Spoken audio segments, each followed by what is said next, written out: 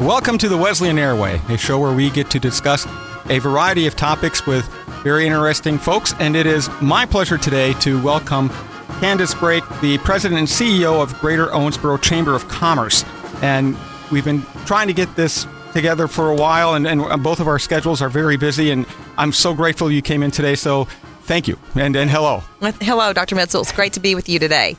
It's great to be back on campus.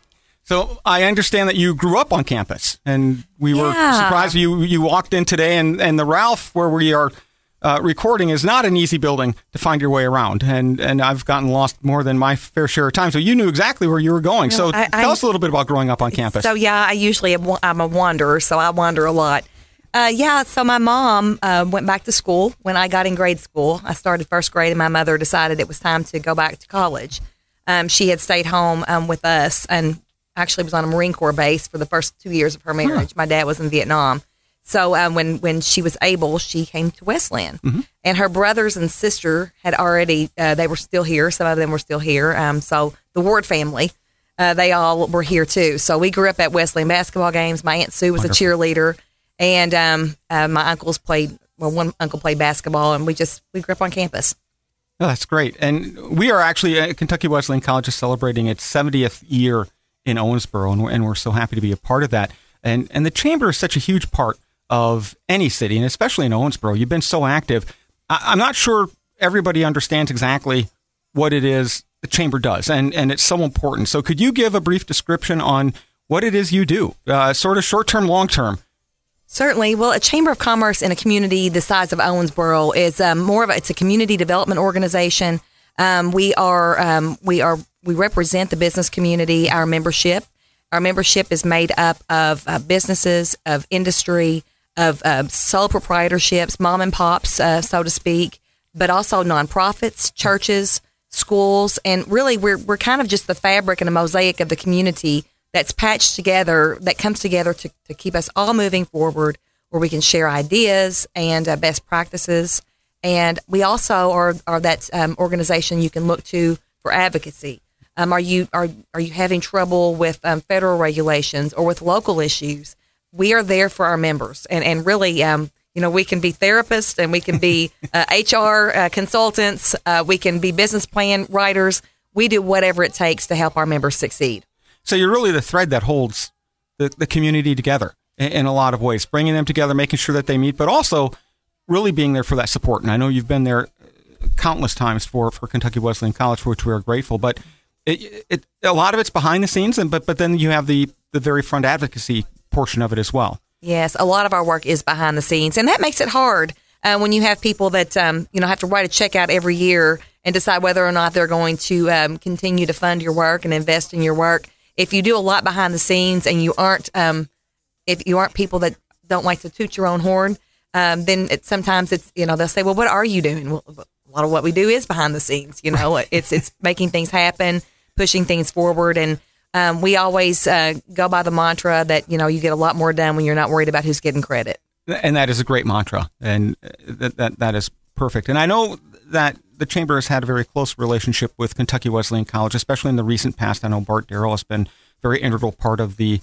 Chamber. And could you tell us a little bit, one, how long have you been with the Chamber, and how do you see your relationship with a nonprofit such as Kentucky Wesleyan College? Yeah, so I started at the Chamber in 1993 when I had just graduated from college and was going into graduate school. So I've got a pretty long history with the organization. But I left after a year, went to county government for a few years, and then came back to the Chamber as the VP. And I left the Chamber in 2002 as their executive vice president of both organizations. So I've been there for, off and on really for 30 years, and I've seen the organization evolve. But our higher ed partners in our community, they're our economic drivers. So anything that we can do to connect our higher ed partners, Wesleyan and Brescia in particular, with opportunities, it's going to continue to push our community forward. Have we done as good of a job as I would like to? No. We need to be doing much more for career pathways for Wesleyan graduates, to help embrace the campus as part of our business community more. So there's a lot of work that's left to be done, but that's good. right? If we've Sure. already done everything, we wouldn't have things to look forward to. But, in today's world, our higher ed, not just research piece, but innovation piece, and really growing great citizens like Wesleyan and Brescia do. There's nothing better than the talent piece of what you do, and that's where our economy is headed. It's about talent. Well, and I entirely agree, and I cannot speak for Brescia, but I know for Kentucky Wesleyan College, 50% of its alums stay within Owensboro, which to me is fascinating and speaks to really the job that the Chamber has done in promoting the city and making it a place where people come in and want to stay. And you talk about being an advocate for the institutions, but the institutions have to be advocates as well. And I know you and I have talked about what can Kentucky Wesleyan do for Owensboro, for the Chamber as well. I mean, we want to be that driver going back and forth. We bring in new students. We have the ideas. We have experts in the academics. You're right. We can help drive that area, but we have to be a good community member as well and not just sit back and expect that people are going to approach us. Well, and you are. In fact, the Wesleyan story is one of the stories that we use to demonstrate Owensboro. We're kind of our hard-headedness, when they decided, okay, we're going to go get Wesleyan and we're going to bring them to Owensboro. And it's one of those cornerstones, I think, in our community character of making things happen and looking and seeing, okay, where are we deficient? Okay, well, let's figure out how we can make that happen. So you all are that constant inspiration for us. But now it's time to go to the next step. And how do we get these graduates, all of them? Last year when you spoke to the Chamber of Young Professionals, there was a remarkable moment when we saw the screen of just our CYP Executive Committee, which is the leadership of our young professional organization. Over half of those individuals were Wesleyan graduates. That's amazing. So you look at the talent in our community and kind of a future talent and the pipeline that you all are providing to the community. Because these are kids that want to lead. They want to make things better. They want to get involved in philanthropy, in activism. The sky's the limit. And they want to do that here. Yes, and that is the beauty of it. They want to stay in Owensboro and continue to make Owensboro so much better. So I've been here about a year and a half, and my wife and I just love the downtown area, the Riverwalk, but even going beyond that, it's a beautiful, beautiful city, 25 different parks, and the Chamber is such a huge part of that. Can you speak a little bit to sort of your last 5 years and maybe your next couple of years? Where is it that you're trying to transition? And you're always looking forward. You always have to be looking forward. It's hard not to, isn't it? It's the fun part of what we do as community growers. So, I think where we're headed in the future is to continue to redefine the talent recruitment and retention, to continue to find pathways for your graduates to be a part of the community before they leave campus, while they're students. How do we engage those students in meaningful ways so they are able to continue to stay here? I think with the equity and inclusion, college campuses, they're our conscience. Yes. And the more that we can engage Wesleyan in our communities, really our quest to become more open to people from all over and all ways of thinking, that's where our colleges are going to be even more important as we move forward. But I see that for the next couple of years of us really trying to find a way to raise the dialogue on that issue. Well, and I think that's wonderful. And we saw over the last year what our students can do when they put their minds to it. And we've had a couple of city marches that the students put together, and they notified the city officials, they notified security, they did everything themselves. And those events were so positive. And they weren't in other parts of the nation. But here, the way our students, not just at Kentucky Wesleyan College, but at OCTC and Brescia, they got together and they showed that proclivity to lead at a very high level. And I think if we can tap into that, that resource and keep them here and keep them thinking and keep them moving forward, you're right. That is such a powerful motivator for everybody. And quite frankly, it's good for business, Dr. Mitzel. Definitely. I mean, the bottom line is there's the economics of it, and that is good for business. So the more ways we can find to allow those young leaders to come together and show the rest of us old people what they need to continue to be here, then that's what we need to do. And that's wonderful. And I know the Young Leaders programs have been, people are so excited when they get picked up for those. And and people who've been in them from before talk about them such a positive note. And it's really changed their trajectory and how they view working with others. So those kinds of programs are so important, and you do them very well. Thank you. And they really affirm what we do. So we get as much out of it as they do. And I've every year continued to grow because of the participants in the program, because they challenge me personally, Sure. And my way of thinking and the way we deliver things at the chamber. So, it's a win-win for all of us. And that's a great way to look at it too. The best piece of advice I ever got when I was going through graduate school, and I won't go through the entire story because it gets too long and boring, but it basically came down to, we always know about 5% of what we need to know. And when you think you know more than 5%, you probably know much less. But we're constantly learning. Every day we should wake up learning. And the majority of those who win a Nobel Prize have conducted the work for which they get the Nobel Prize prior to their 30th birthday. So if we can tap into these young minds, they're still pliable and malleable and so open to wanting to try new things. And I'm not going to say either of us is beyond young age. I won't go that far, but thank you. Our experiences sometimes become a little more narrow as we get beyond our students' age, and being open to them as the chamber has been, and as we continue to need to be, is such a powerful thought for the city. Yeah, and I think sometimes we get tired. Yes. I mean, you do especially if you're a change agent or disruptor or whatever. Because right. I tend to be a little bit of a disruptor. Just ask people that have to deal with me. But you do get tired, and the youth, it's infusing energy back into what I do, and you see the relevance. When I was an elected official, there would be issues that we had to tackle that were really difficult, including the downtown placemaking initiative and the tax that we raised to fund that. I would always think of specific people.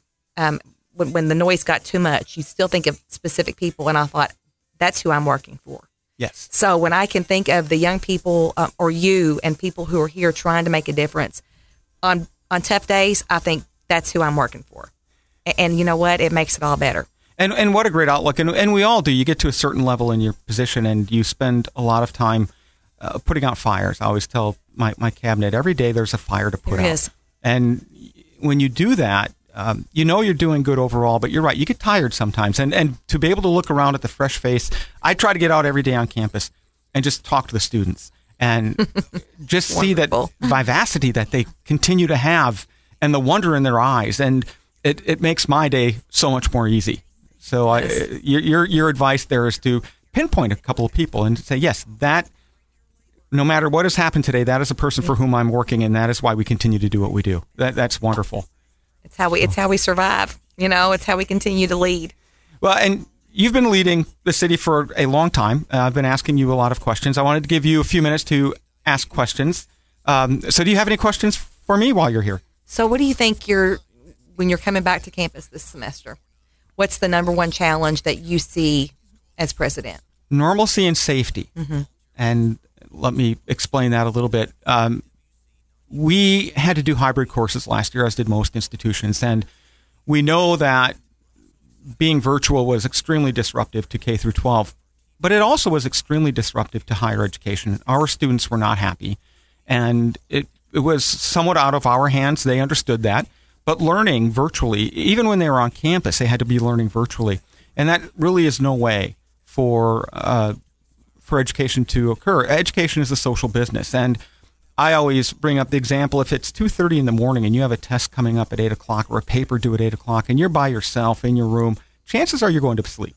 But if you're with a group of 5 or 6 people and you're all pulling for each other, that can actually become a very fun event. And those are things that you remember later on, is that community effort, that bringing everyone together. So we need to be able to capture that again, that normalcy.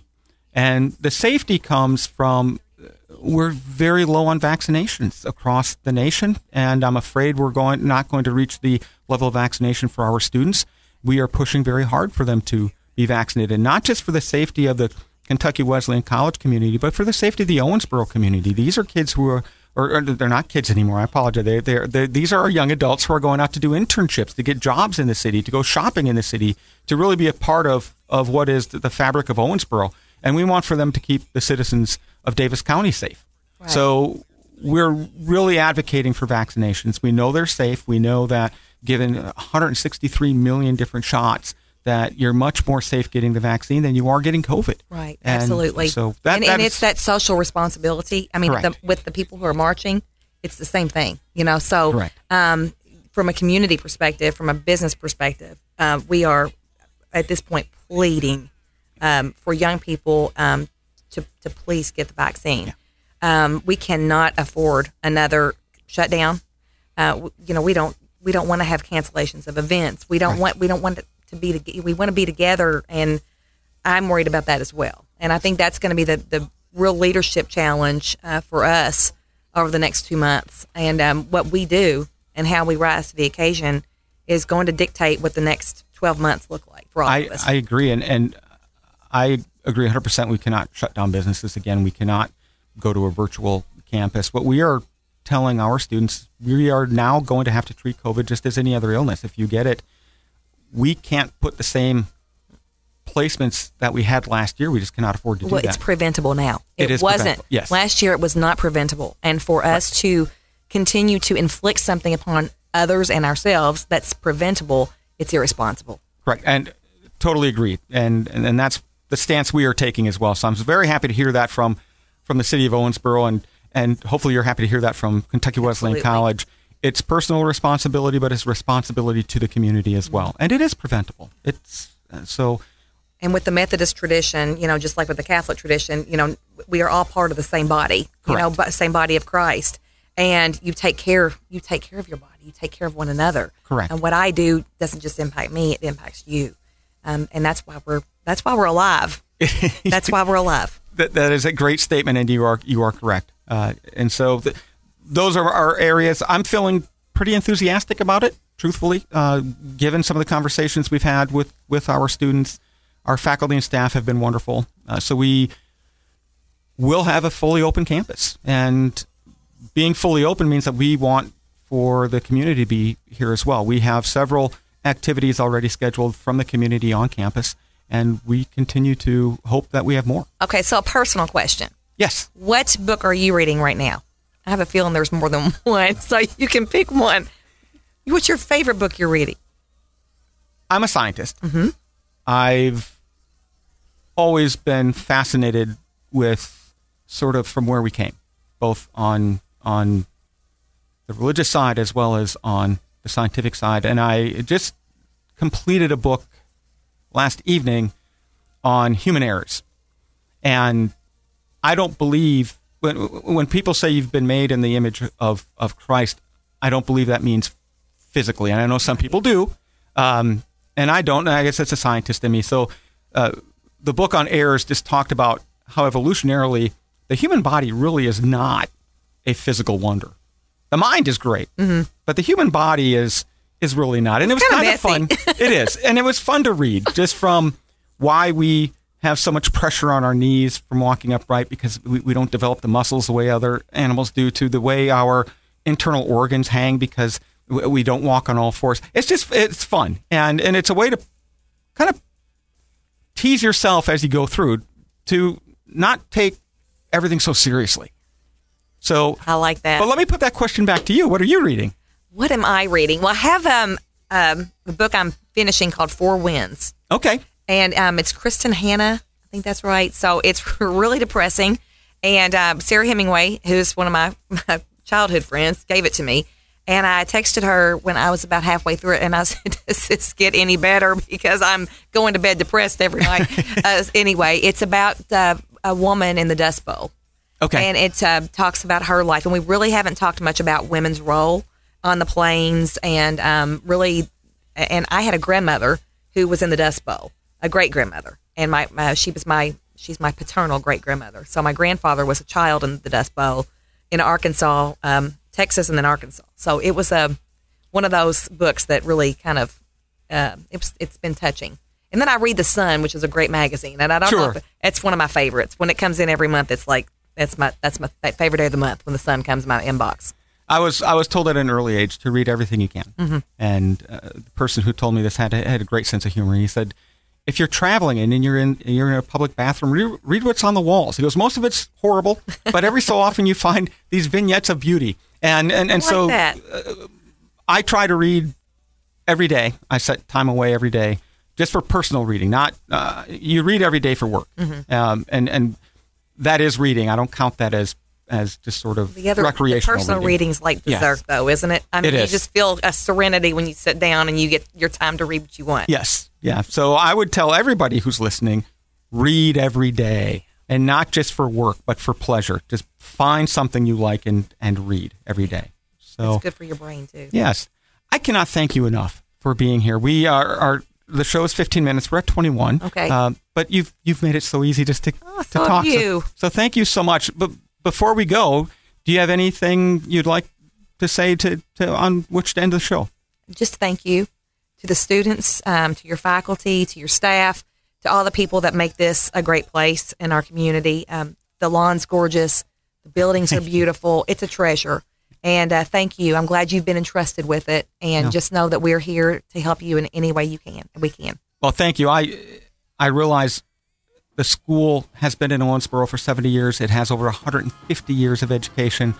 I am here but for a very short while. My hope is to leave it in a better position than where I found it. And I came in and it was already in a very strong position. So I'm humbled to be here, and I'm very humbled to be able to work with you and your office and to be a part of Owensboro. So thank you so much. Thank you, Dr. Mitzel.